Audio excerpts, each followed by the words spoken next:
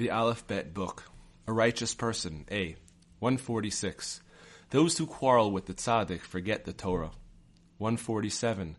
Praising the tzaddikim is like praising God. 148. Neither the sound of war nor turmoil nor bad news is heard in a city that obeys the tzaddik. 149. Opposition to the tzaddikim stems from the opposition the tzaddikim show for each other. 150. God makes the tzaddik dependent upon the masses for his livelihood, so that he should have some connection to them. Thus, when God remembers the tzaddik, he also remembers everyone else. 151. Mashiach's coming is dependent on our getting closer to the tzaddik. 152. The soul's perfection depends mainly on getting closer to the tzaddikim. 153. When a person's drawing closer to the tzaddik lacks sincerity, he will later turn into the tzaddik's adversary.